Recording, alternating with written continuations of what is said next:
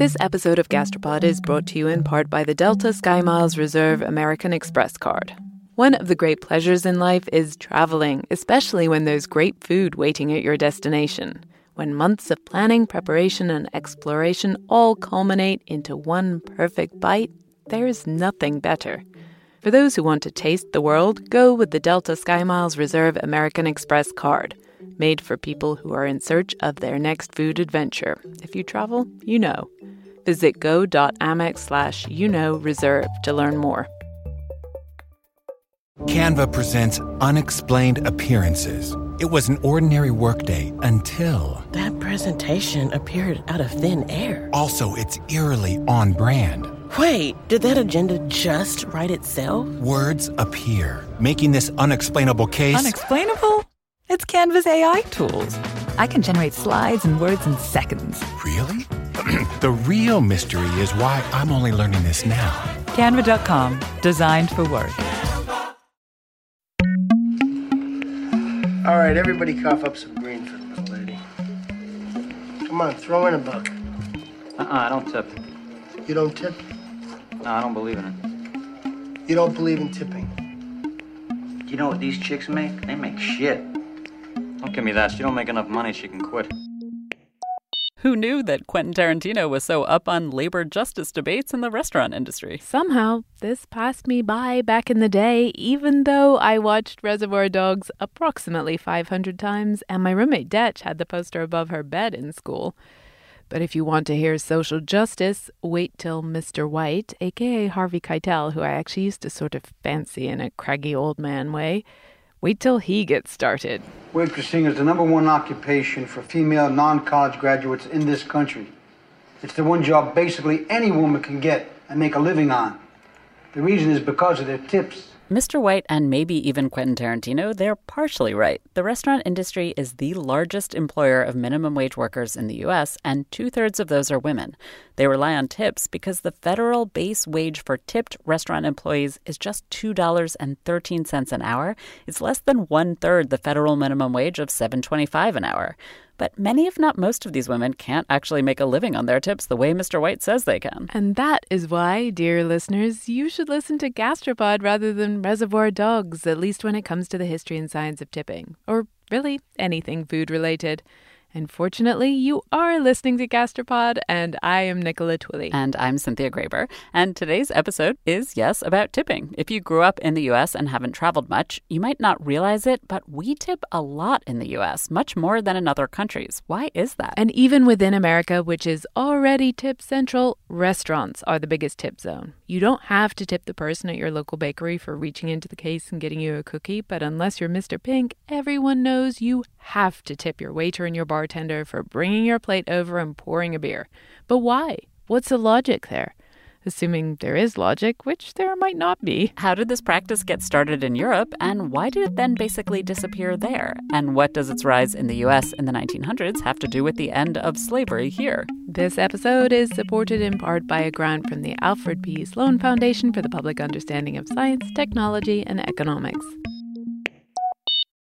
So tipping originated in feudal Europe. It was something that aristocrats and nobles gave to serfs and vassals, but always on top of a wage. So if you can imagine Downton Abbey, or honestly, even earlier, this was something that aristocrats and nobles gave as an extra or a bonus at the end of the year or during holidays or for a job well done. Sarah Jayaraman is the president and co-founder of One Fair Wage and the director of the Food Labor Research Center at the University of California, Berkeley.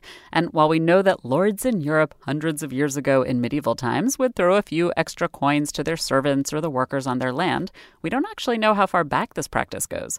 People have probably been oh so generously tossing some spare change here and there to their servants for quite a while. But we do know that in England, by the time of Henry VIII and Queen Elizabeth, 1500s basically, tipping had become solidified into a practice that was called veils. Vail spelled like the Colorado ski resort rather than the thing you might wear on your wedding day. It then evolved from giving small gifts to your own servants to tipping your friends' servants when you visited. Back then, when someone came, it was a long trip. They stayed for a while. It involved extra work on the part of the staff. The visitors would give payments of money to compensate the serfs and the household workers for that extra effort that their visit entailed. Mike Lynn is a professor of hospitality and hotel management at the Cornell Hotel School, and he is an expert on tipping. At the end of a visit to a stately home, the servants would line up by the door, and if they didn't get their veils, well, you might find your horse went lame the next time you visited, or you accidentally got splattered with some gravy at the dinner table. These things can happen. Noble travelers weren't too psyched about having to shell out all this cash when they were just, visiting friends in the beautiful countryside. They complained that the veils really added up. But tipping, as standard practice, was gaining ground. First, the veils at stately homes. And from there, it evolved into commercial eating and dining establishments. There's a famous British writer called Samuel Pepys who kept a diary in the 1660s that was later published. In the diary, Pepys kept a note of the extras he gave out at coffee houses and inns. It's evidence that tipping was clearly normal in London by that point. Basically, this was the practice of giving money to people who were serving you. In commercial establishments, you were tipping for the same types of services you might have paid veils for at the stately homes. Making and serving your food, taking care of your horses, making up your bed. But when did we start to call it tipping? The first use of the word tip was in a play performed at London's Haymarket in 1707, in which two young gentlemen entrap heiresses and steal their fortunes. And also, at one point, they tip a church caretaker a half a crown.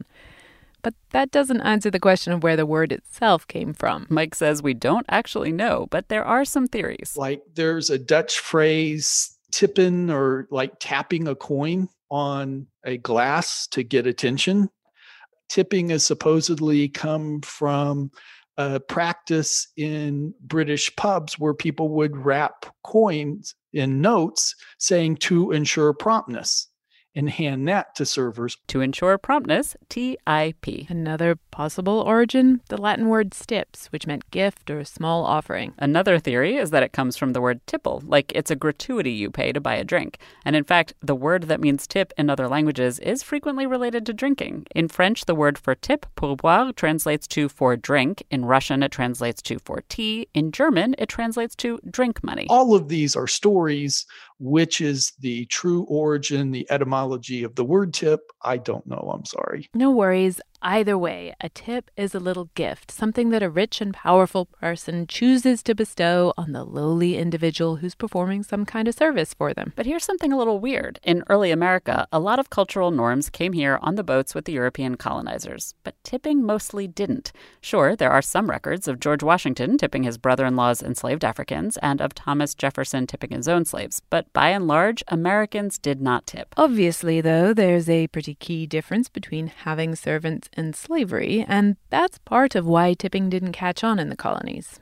But also, and this is a very contradictory way of thinking given that slavery was legal, many early Americans thought they were above tipping, that tipping was a remnant of the bad old social hierarchy in aristocratic Europe and not fit for a modern, more egalitarian nation. But eventually, Saros says, tipping did catch on here too. The idea came to the States in about the 1850s, when rich Americans traveled to Europe and came back and tried to show off that they knew the rules of Europe. These Gilded Age Americans had experienced dining with multiple forks and other fancy European ideas, and when they came back to the U.S. and started eating in the very first restaurants in New York City, they knew what to do. Use your cutlery from the outside in, and, of course, leave a tip. And then something else happened at around the same time, emancipation. Suddenly, there were a lot of African Americans who needed paid jobs, and some employers picked up on this, plus rich Americans' newfound comfort with tipping, and they saw an opportunity. One of them was the Pullman Car Company, which made railroad cars. Which was these luxury trains that this is the way rich people cross the country. This company, the Pullman Train Company, hired 10,000 Black men, newly freed slaves, and wanted to pay them nothing, wanted them to work on the trains only for the tips that the rich people would give them as servers and porters on the trains. And the Black men, who, by the way, everybody called them George. Regardless of their name, it was a way to diminish their humanity. Everybody was called George. They were made to live off of tips. The Pullman Company was quite unapologetic about their motives here. In 1915, they were called to testify to Congress about this practice of not paying tipped employees. Ironically, at this point, the chairman of the Pullman board and former CEO was Abraham Lincoln's own son. But anyway, the company told Congress that they deliberately only hired black men from the South because, quote, the Southern Negro is more adapted to wait on people and serve with a smile. The Pullman Company did eventually pay their workers more than zero, but it was really just a tiny amount. In 1915, they had 6,500 porters on their payroll at about $27.50 a month in wages, and apparently they were saving about $2.5 million a year. In 1925, a union of Pullman porters said the company had saved at least $150 million in salaries since 1867 thanks to tipping. So it's so important to understand that the sub-minimum wage for tipped workers is a direct legacy of slavery. It's a direct remnant of our nation's very ugly racial caste system and unwillingness to pay Black people for their labor. Pullman rightly gets a lot of the blame for making tipping normal in America. A St. Louis newspaper editorial at the time wrote that, quote, it was the Pullman Company which fastened the tipping habit on the American people, and they used the Negro as the instrument to do it with. But it wasn't just the Pullman Company that used tipping and the end of slavery as a way to get out of paying African Americans their due. Szaro says the restaurant industry did so as well. At the same time, the Pullman was hiring black men to work for zero money and tips. These newfangled restaurants that were springing up in big cities, they were hiring black women with that same great deal. It really wasn't Pullman alone. It was Pullman and the restaurants at the same time really implementing this practice. In Europe, quite a few waiters and waitresses also weren't making any money other than their tips. In Paris, in some spots, waiters even had to pay cafe owners a fee for the privilege of trying to make a living from tips. But by the late 1800s, there was a growing backlash against tips on both sides of the pond. In the U.S., as tipping grew, a lot of Americans hated it. Some people in the rising middle class hated it because they felt like they'd never get as good service as the rich would. Some people hated it because it gave waiters too much power. There were rumors that they'd do something unseemly to your dish if you didn't tip enough. Spitting in your food aside, tipping just made customers anxious, so much so that the first self-service restaurants, the automats, their primary selling point was that diners would no longer need to tip because there were no waiters. And then there were still these big moral arguments against tipping. People just thought it was un-American. There was a general cultural rejection of the notion. There was a general idea that we're a democracy and we reject this idea. This vestige of feudalism doesn't exist in America. There were restaurants, again in St. Louis, that put out signs that said, no tipping. Tipping is not American. The Syracuse Herald condemned tipping as, quote, hateful to the American mind. There were even attempts to make tipping illegal. 6 states and their state houses considered bills in 1915 to get rid of tipping entirely. They passed in Iowa, South Carolina, and Tennessee, but these anti-tipping laws were repealed within a decade. Lots of people hated it, but tipping still won. Because lots of companies made lots of money off it. Money they didn't have to spend on wages. When there was an opportunity for capitalism to profit off of using this idea as a replacement for wages for Black people in particular, racialized capitalism in the United States always trumps democracy. I'm going to say that again. Racialized capitalism in the United States always trumps democracy, meaning that no, there wasn't a lot of opposition to the Pullman Company doing this or the restaurant industry doing this because there was a general concession. Oh, well, if they can profit off of it, businesses should be able to profit off of Black people. That is something we hold dear in America, maybe more dear than democracy. Whew. The workers' union for the Pullman Company, called the Brotherhood of Sleeping Car Porters, despite racialized capitalism, they did manage to win their bargaining agreement and get a major wage hike in 1937. Porters no longer had to live off tips. This whole question of wages and tips and minimums, the debate really heated up in the 1930s during the Great Depression. Policymakers were beginning to put together what became known as the New Deal, and by the time the Fair Labor Standards Act was passed in 1938, the fateful decision was made. And that fateful decision?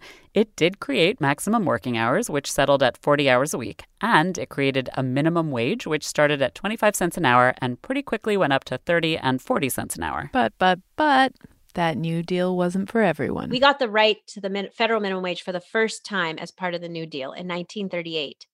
And as part of that law, 3 groups of Black workers were left out: farm workers, domestic workers, and tipped restaurant workers. Reverend Dr. William Barber is an activist, and he's head of an organization called Repairers of the Breach, and he spoke recently at an event for Saru's organization, One Fair Wage, about how tipping is rooted in slavery. When the New Deal was passed, there was a compromise made to appease many Southern racist senators and others. The compromise said that domestic and agrarian workers could not pay in to Social Security and receive Social Security, and tip workers were left out of the minimum wage standard that was passed during the New Deal. This is a harmful, grotesque, and mean-spirited history. Meanwhile, back on the continent where tipping came from, it wasn't so popular anymore. Europe went in exactly the opposite direction because the labor movement was so much stronger there. In 1943, the Catering Wages Act in Britain established a minimum wage for service employees. In 1955, France required all restaurants to add a service charge to the bill to pay waiters the minimum wage. Gradually, waiters were starting to be paid a normal wage, the same as everyone else, rather than relying on tips for their living. And that's become standard across a lot of Europe. So in Europe, you really can make a living off working in a restaurant. Whether it's a good living or not, that's a different debate, but waiters in most of Europe don't rely on tips. But that's not true here. In the U.S., the minimum wage for tipped workers was codified in 1966, set at half the national minimum wage. That amount slowly crept upward along with the minimum wage until 1996. Imagine there's no pizza. I couldn't if I tried. Yes, it's time to bring back Herman Cain. Not literally bring back, he's dead. But the man who sang about pizza as CEO of Godfather's Pizza back on our pizza episode? Yeah, he's a big part of the reason waiters still only make the princely sum of $2.13 an hour. In 1996, Congress was looking to raise the minimum wage overall, which would have also raised the sub-minimum tipped wage. Herman Cain was head of the lobbying group, the National Restaurant Association, what Saru calls the other NRA, and he offered them a compromise. His org would stop fighting the increase in the minimum wage if Congress froze the sub-tipped minimum wage at $2.13, and Congress folded. Thanks, Herman. Today, the NRA, funded by the big restaurant companies like Darden, which owns Olive Garden, they spend millions of dollars each year to keep this vestige of slavery in place. Another reason to say no to unlimited breadsticks. So obviously, this ridiculously low wage for servers, making them rely on tips, it's great for the big restaurant companies. They save a lot of money in wages. But now it's kind of part of our society in the U.S. in general. America is exceptional in many ways, and by that I mean it is very different from other countries rather than necessarily better. And one of those exceptions is tipping. And of course, now we are the preeminent nation when it comes to tipping. We tip more people in larger amounts than other countries. There are no good, reliable, accounts of how much is tipped. But estimates place it at over $40 billion a year in the United States to food service workers alone. $40 billion a year. That sounds like a lot to me. And we have a lot of restaurants and people like eating in them. So maybe this is something America's doing right. Maybe somehow we've stumbled onto something that does work, that's actually a good idea, despite its shameful origins. This episode of Gastropod is brought to you in part by the Delta SkyMiles Reserve American Express card. You know that feeling when you try a new food for the first time and your mouth experiences these brand new flavors and sensations? It's like, wow, I didn't even know a food could do that. This happened to me when I went on this amazing trip to the northern tip of Queensland in Australia. We were so far north that we were off the country's electrical grid, and we were staying on a banana farm where they grew dozens and dozens of different kinds of bananas. In the morning, I woke up to a basket full of some of the most bananas you can imagine. Red ones that were super soft and sweet like raspberries, and small finger-sized ones that were sort of floral, and even blue ones that tasted exactly like vanilla ice cream. Life's too short to pass up extraordinary experiences. And if you're ready to take your next big food adventure, go there with Delta SkyMiles Reserve American Express card. If you travel, you know. Visit go.amex/reserve to learn more.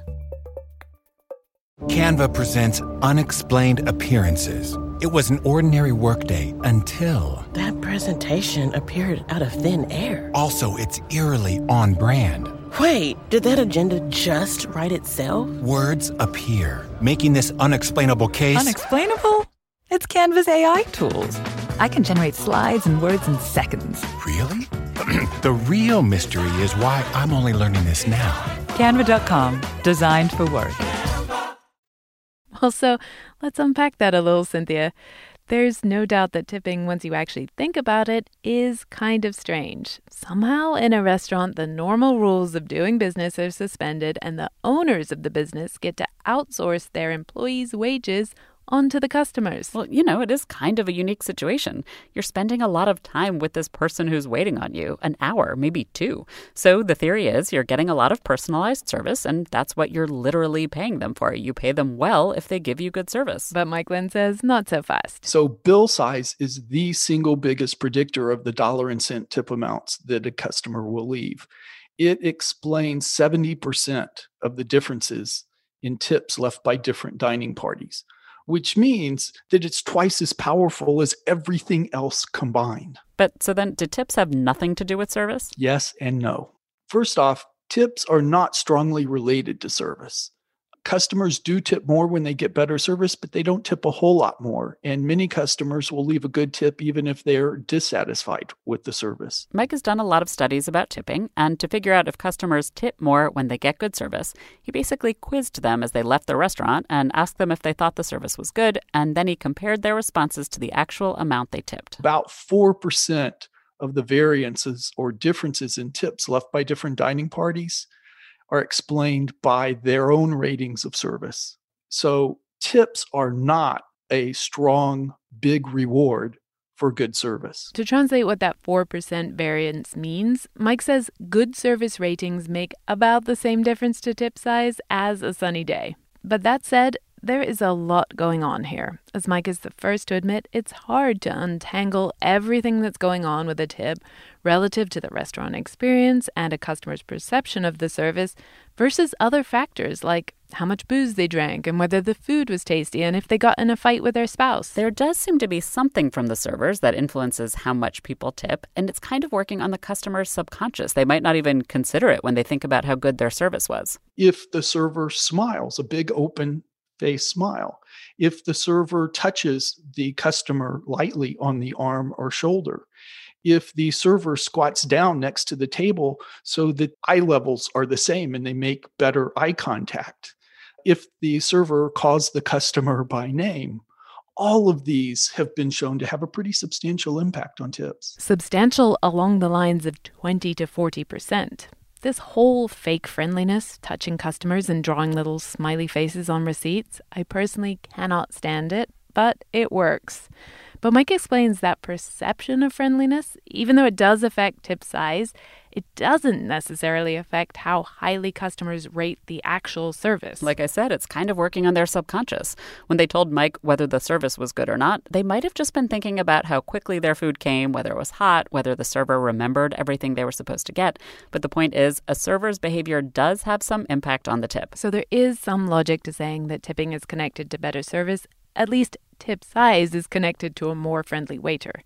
And Mike has also done studies showing that diners like to tip. It makes them feel generous and powerful and good. Servers seem to like tips too, in theory. The other factor I think is going on is that servers are motivated to perceive a relationship. Because if tips are related to service, then they earn the money they make in tips. But if tips are not related to service, then they really are a gift from the customer. It's a freebie. It's a handout. And I think people are motivated to believe that they earn the money that they get. We heard exactly that from a bartender we spoke to, Natasha Van Duzer. I'm very pro-tip. I really like the concept of tipping as both a customer and a worker. I've traveled to a bunch of countries where they don't have tipping, and I've always noticed that there's less of camaraderie in the restaurant industry when there isn't any tipping. And that's always been, again, part of the job for me is like having fun with the customers, really getting to know them. And I feel like when we take tipping away, we kind of take that element and that need away. And it becomes more of just like a base job and no longer kind of this fun way to get to know other people. So, seems like everyone wins. Plus, you can make a lot of money. Certainly Josh Lewin did. He's been in the restaurant industry for more than 2 decades, and he now runs 2 restaurants in and around Boston, one called Juliet and one called Peregrine. In most of my jobs as a tipped service worker, as a fine dining white male server in urban areas, I've actually been able to do quite well for myself. As a white woman in my early 20s, waiting tables at a reasonably fancy place in North Carolina, I had the same experience as Josh. I did pretty well for myself. It was actually a while before I made that kind of money again. But even young, ignorant me knew that wasn't the case for everybody. So my tipped experience was actually pretty good, but I would say not equitable across even the staff I was a part of. Like you, Nikki, Josh knows he's part of the elite. I go to restaurants in an urban area, and I'm guessing a lot of the servers there can make an okay living. But they're a very rare slice. They're the exception, not the rule. Most servers... They're largely women working in very casual restaurants, IHOPs, Denny's, mom and pop diners across America. They struggle with the highest rates of economic insecurity and sexual harassment of any industry. And what it's so important to note is that it's been a largely female industry since this practice started at emancipation. And it really, truly is. If you think about any other industry where the wage has only gone up $2 over 150 years, it just doesn't exist. And so this truly is a reflection of the fact that this is the nation's largest workforce of women. It's a reflection of the nation's value that we place on women, and particularly on women of color. If you earn just $2.13 an hour, which again is the legal minimum tipped wage, oftentimes all of that goes to your withholdings, and you get a big fat $0, which means you are totally dependent on tips. If those tips are based on the check at a restaurant like Denny's, where that average check is $10 per guest, you're just not making much money. And that's exactly what's happening to the majority of servers in the restaurant industry. There are 13.5 million people who work in the restaurant industry. Not all of them are tipped, but the majority are. Prior to the pandemic, they experienced 3 times the poverty rate of the rest of the U.S. workforce. They used food stamps at double the rate of the rest of the U.S. workforce, which means the women who put food on our tables in most restaurants in America could not afford to put food on their own families' tables before the pandemic. So what that means is not only are customers paying tipped waiters' wages rather than business owners, all of us are subsidizing these restaurants. Sarah's organization put out a report in 2015 that showed that the average Olive Garden costs taxpayers $200,000 every year in public assistance for its employees. The restaurant business isn't the only one not to pay a living wage, but it's one of the biggest, and half of all full-service restaurant workers use public assistance. On top of all this, it's not just that you'll make more money if you're at a higher-end restaurant and a lot less at a cheaper one. There are other insidious forces that can and do affect your tipped salary. Josh pointed to this when he said he was a white male server at a high-end restaurant. So people of color, in particular women of color, are segregated in our industry in 2 ways. They're segregated into lower tipping segments of the industry, casual restaurants as opposed to fine dining, and they're segregated into lower positions, even when they're in fine dining. But then when you compound upon that, the other research that shows even if the woman of color makes it to Ruth's Chris and she's standing next to a white man server, she's still going to make less. It's really the combination of those 2 factors that results in what we have found to be a $5 per hour wage gap between Black women tipped workers and white male tipped workers, because they never make it to fine dining. And then even when they make it to fine dining, they're tipped less. This is something Mike Lynn has found in his studies. White servers got, on average, 5% higher tips than the Black servers did at the same restaurant, even though customers rated the service the same. Racism is harmful for servers, but also harmful for customers.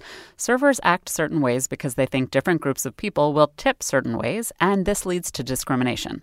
Mike has found that more than a third of servers admitted that they sometimes don't give good service to groups they think will be bad tippers, and that included Black and Hispanic customers. Tipping just creates a power dynamic, and where there's a power dynamic, there's an opportunity for people to abuse it. People abuse power when it comes to race and when it comes to gender, too. There is some evidence that waitresses' appearance affects their tips more than waiters' appearance does.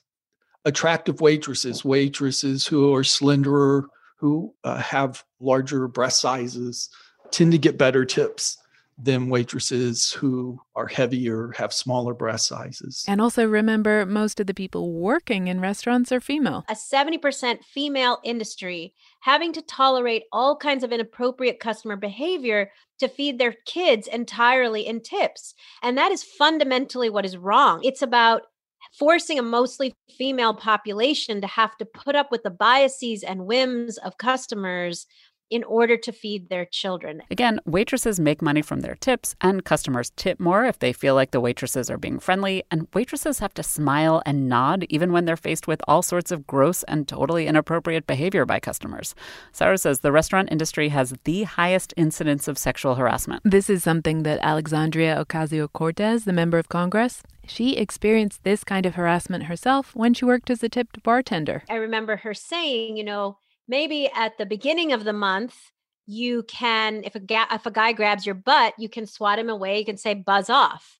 But by the 15th of the month and the 16th, and you get closer and closer to the end of the month, you are going to put up with it because that guy who's grabbing you, his tips are your rent. That is how you're going to pay your rent at the end of the month. And especially if you're a single mother, you have no choice. And often, because waiting tables and bartending is a first job for so many women, this sets up their expectation for how they're going to be treated and what they have to just put up with for the rest of their careers. So harassment in the restaurant industry is all too common. And then the pandemic hit.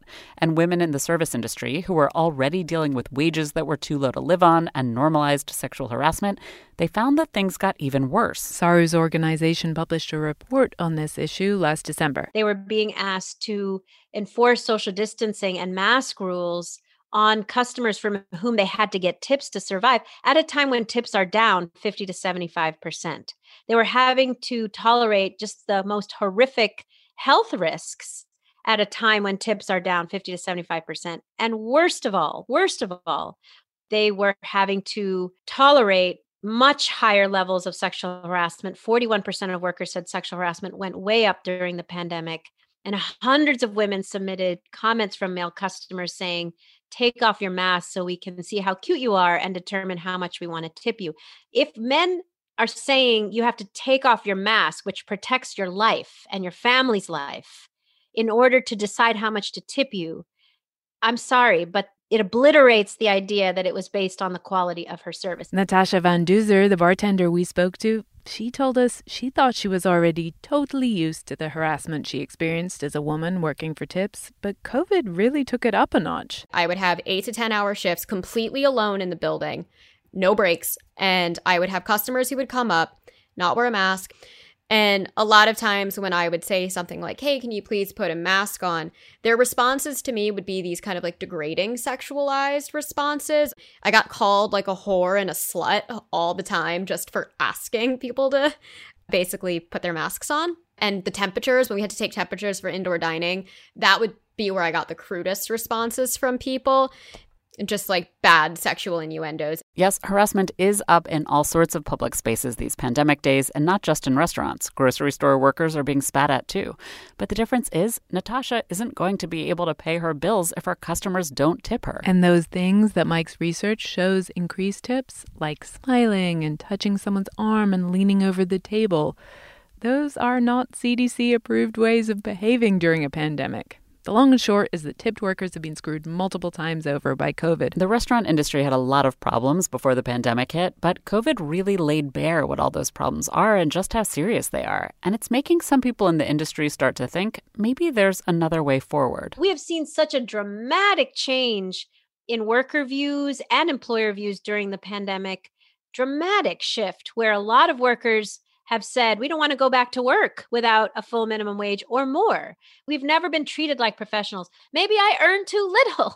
Maybe I should have been paid a full, stable, livable wage to begin with. And tips should never have been a part of my base wage. So I think attitudes have definitely changed during the pandemic. But can America really move away from tipping in restaurants altogether?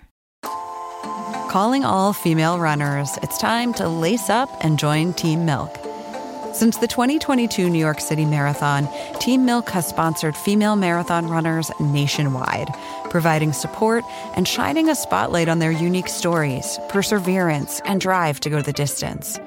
Why milk? Dairy milk is an excellent nutritional add for both marathon training and recovery.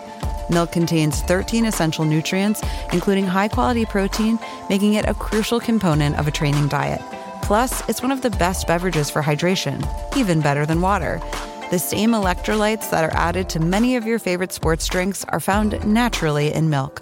And in 2024, Team Milk is taking the next step to empower female runners by launching the only women's marathon in the U.S. designed for and by women. Built to be accessible, empowering, and community building, the inaugural Every Woman's Marathon will take place in Savannah, Georgia on November 16, 2024. You can learn more and register for the marathon at everywomansmarathon.com.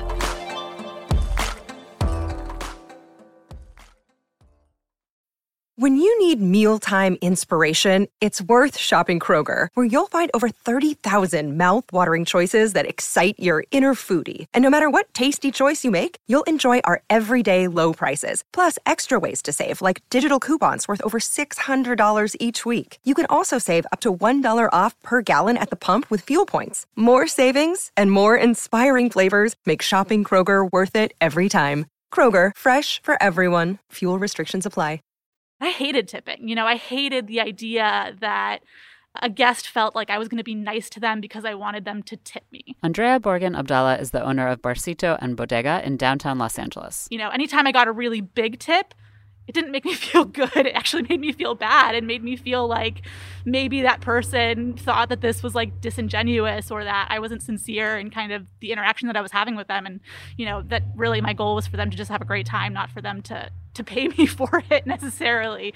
And so that kind of like transactional nature and the relationship and the implications of the relationship that kind of come about between the guest and the bartender, the server, or what have you, has always made me feel incredibly uncomfortable. Andrea decided to eliminate tipping from her restaurant, and it's in part because all of the reasons we've already laid out and a few others on top of all that. Andrea hated the unequal relationship tipping created between waitstaff and customers, but she also really hated the inequality it created between what restaurant people call front of house staff, tipped workers like waiters, bartenders, etc., and back of house, or everyone who works in the kitchen who's making a wage and normally not a big one. I mean, it's insane that a back of house employee should make $10 an hour and a front of house employee is making $50 an hour. Andrea's talking about restaurants like hers. These are certainly more upscale than Denny's, and servers might take home hundreds of dollars a night in tips, which is a lot more than back of house workers make. And for all intents and purposes, they're on the same team and driving the same experience, and probably the reason that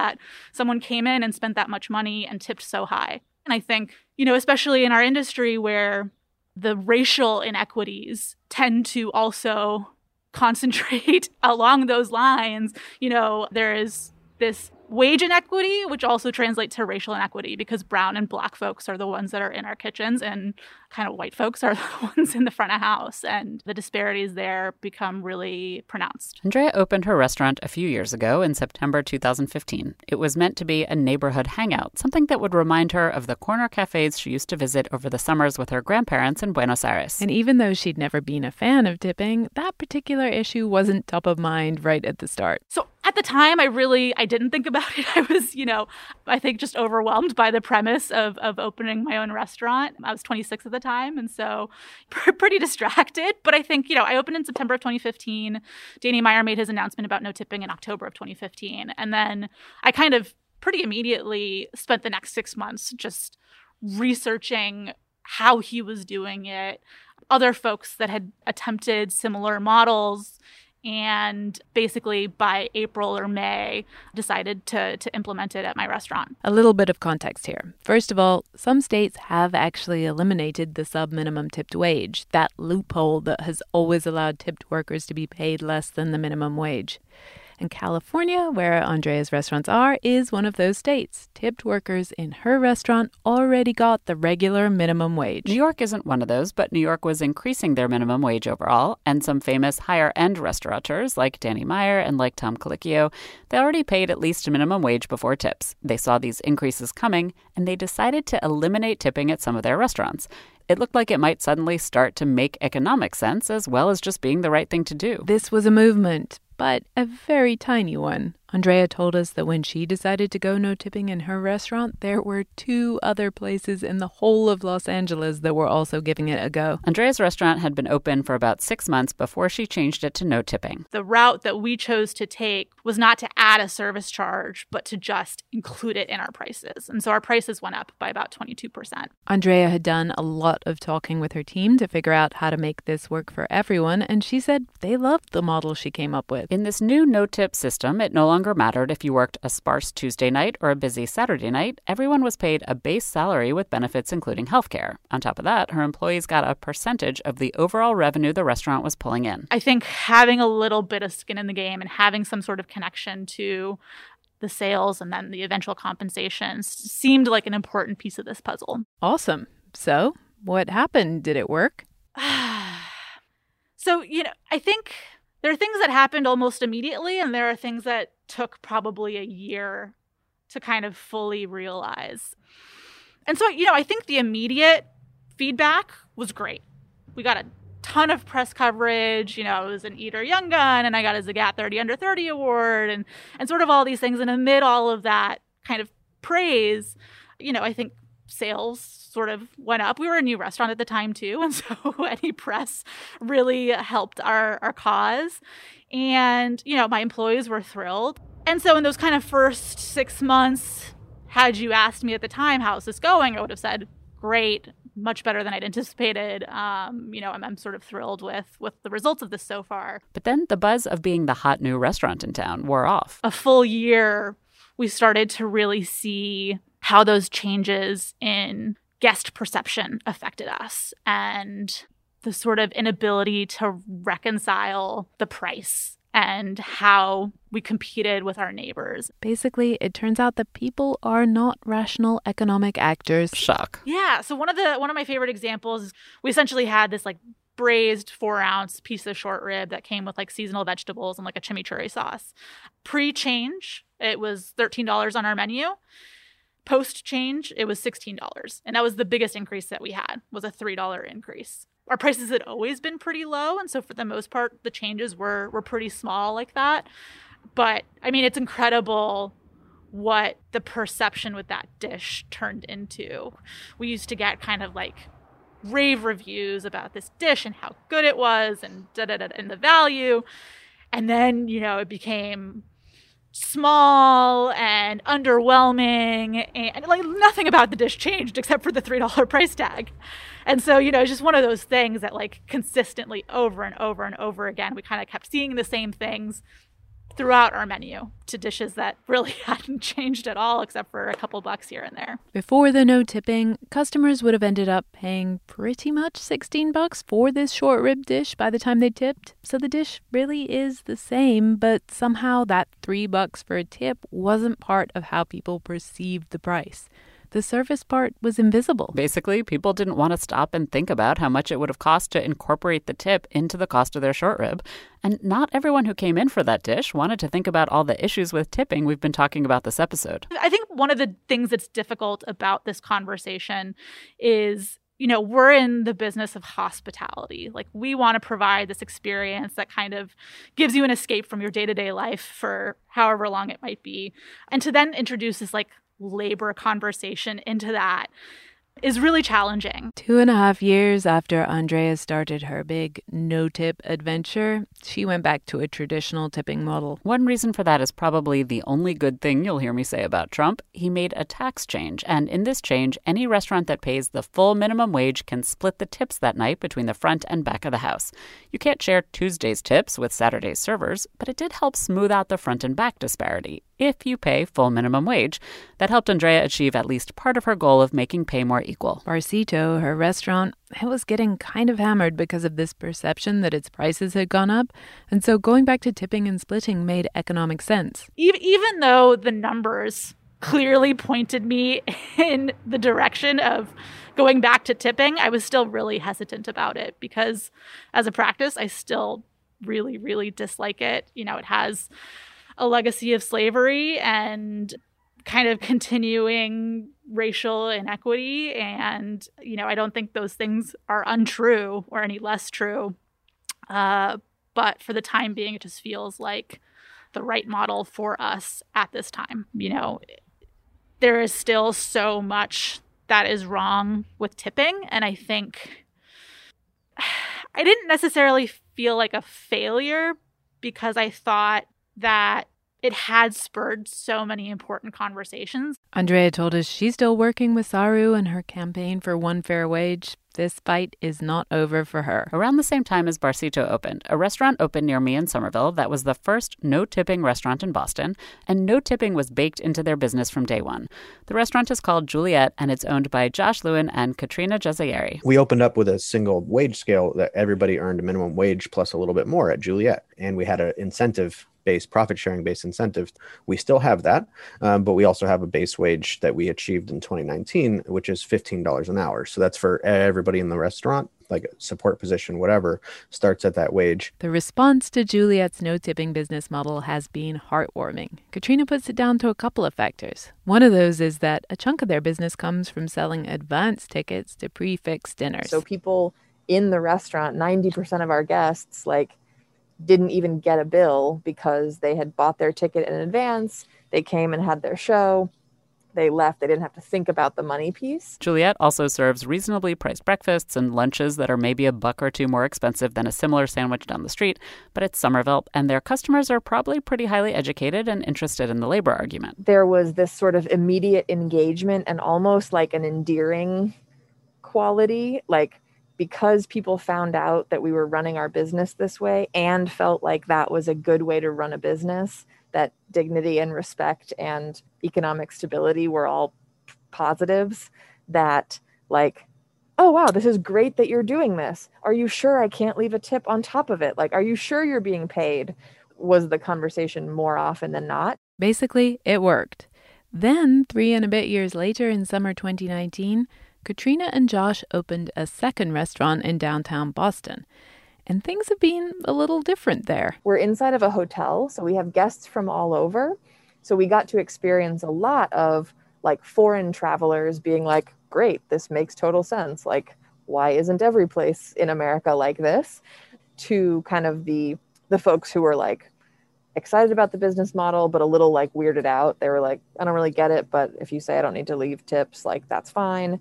To then people kind of having the approach of don't take the tip away from me, the guest, which is a thing that we'll have to be contended with. And that's a little trickier to approach. For whatever reason, even though some downtown customers seem to resent not being able to tip, this whole no-tip system is still working at Juliet and at Peregrine. But in general, going tip-free is really not working for that many restaurants. Josh says maybe it's just harder to make the switch if you've already been in business for a while. I don't know if it's easier or harder to do it as an existing business, as a multi-million-dollar business, as a nationally prominent business. I don't know. I only know what our experience was. We built it in from the beginning. I suspect that helped us win this particular battle. But I don't know. I can't go back and change the way we did it. In LA, the couple of other places that tried to go tip-free at the same time as Andrea at Barcito, they have also had to pivot. And in New York, Tom Colicchio and Danny Meyer went back to tipping too.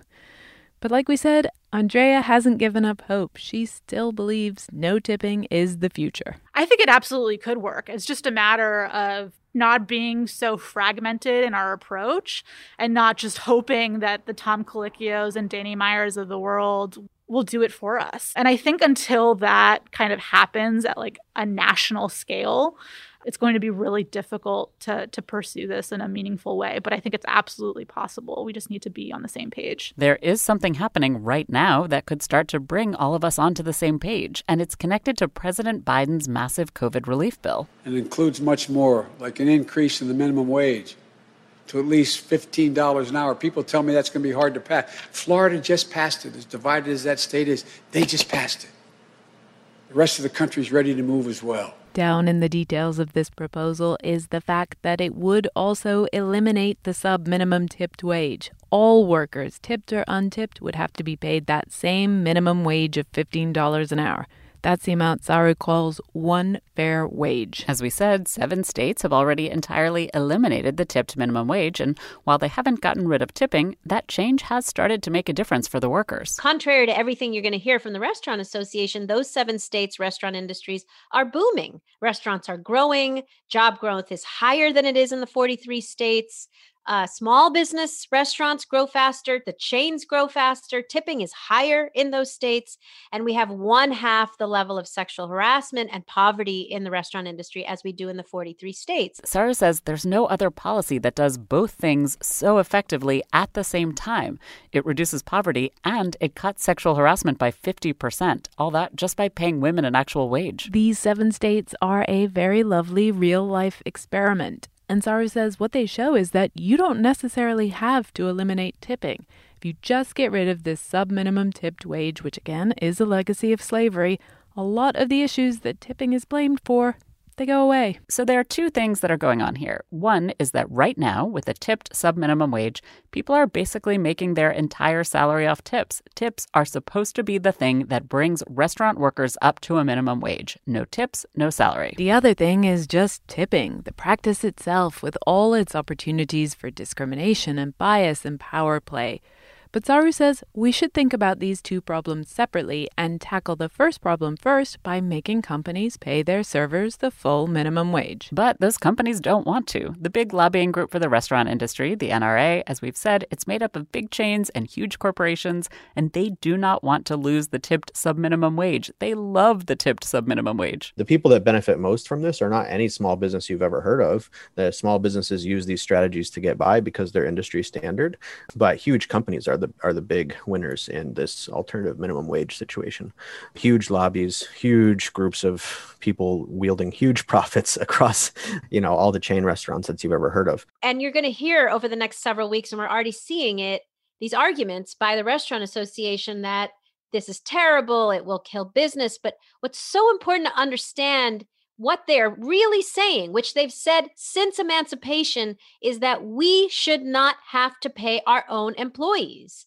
You, the customers, should pay them. We should not have to pay them. Even though we profit from the value of their labor, we should not have to pay them. And that's the same argument they made for former slaves, Black women at emancipation, and it's the same argument they're making today. Eliminating the sub-minimum tipped wage and raising the minimum wage to a livable amount would go a long way to fixing a lot of the problems that tipped workers currently experience.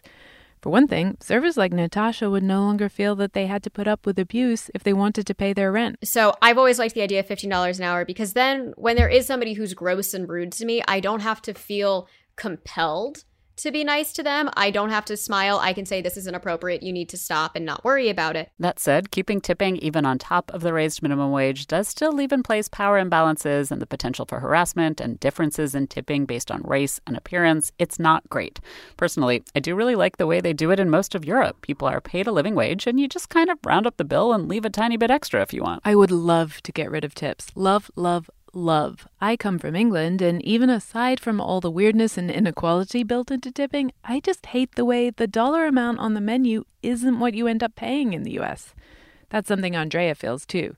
Imagine a world where the price is actually the price. What you see is what you get, which I love. I love the idea of this isn't some mind game that we're going to play with you. But, unfortunately, it just didn't quite work out that way. Saru's obviously not a fan of tipping, but for now, her fight is to ensure that everyone in the industry is paid a livable base salary. So I think there is a new future, but the first step has to be one fair wage, getting everybody paid a full minimum wage with tips on top. And that's a win for everyone but the lobbyists and Olive Garden, really. Saru says they'd be the only losers. The truth is that for people who go to restaurants, I don't think you're going to see a huge menu price increase because truly this is a minimum wage increase that is going to be phased in over many years, 5, 6, 7 years. So it's going to feel like inflation or food cost increases to the customer in terms of menu price. But on the flip side, what you are going to experience is less turnover. So you might be able to see the same server every time you go eat out. You might be able to develop a relationship. You're going to have a better dining experience because the better people are paid, the longer they can stay in one place, the better they can hone their craft as the professionals that they are. I mean, you're going to end up with a better, safer, more dignified dining experience. If you're curious and want more information or want to find out how to pressure your government representatives to support this effort, you can go to onefairwage.site and find the blue button to get in touch with your legislator. Biden's COVID-19 bill is still in process as we release this episode, so you should definitely make the effort to get in touch with your representative and tell them that you want to keep the elimination of the subminimum wage in that package. You can also tell your favorite restaurant manager or owner to go to highroadrestaurants.org, which is the site that Saru's organization has set up to help restaurants make these changes. Thanks so much this episode to Saru Jayaraman, Andrea Borgen-Abdallah, Natasha Von Duzer, Josh Lewin, and Katrina Jazayeri. We have links to their organizations, books, and restaurants online at gastropod.com. Thanks also, and as always, to Sonia Swanson, our Gastropod Fellow, for all her help. We'll be back in 2 weeks with a trip to Thailand. In our dreams, but at least our taste buds will get to travel. This episode of Gastropod is brought to you in part by the Delta SkyMiles Reserve American Express card. You, dear listener, already know about the transformative power of food. You're probably thinking about food right now, aren't you? Look, we get it. Sometimes a craving is more than a craving. It's a calling that you have to indulge, even if it takes you thousands of miles to get there. For those who want to taste the world, go with the Delta SkyMiles Reserve American Express card, made for people who are in search of their next food adventure. If you travel, you know. Visit go.amex/reserve to learn more. Hi, I'm Ben. I suffer from a condition called writer's block. It strikes when I'm at work. That's why I choose Canva Magic Write. It works fast, generating text in seconds, thanks to AI. Common side effects include increased productivity, compliments from coworkers, feelings of satisfaction. Now I can say bye-bye to writer's block. Ask your boss if Canva Magic Write is right for you at canva.com, designed for work.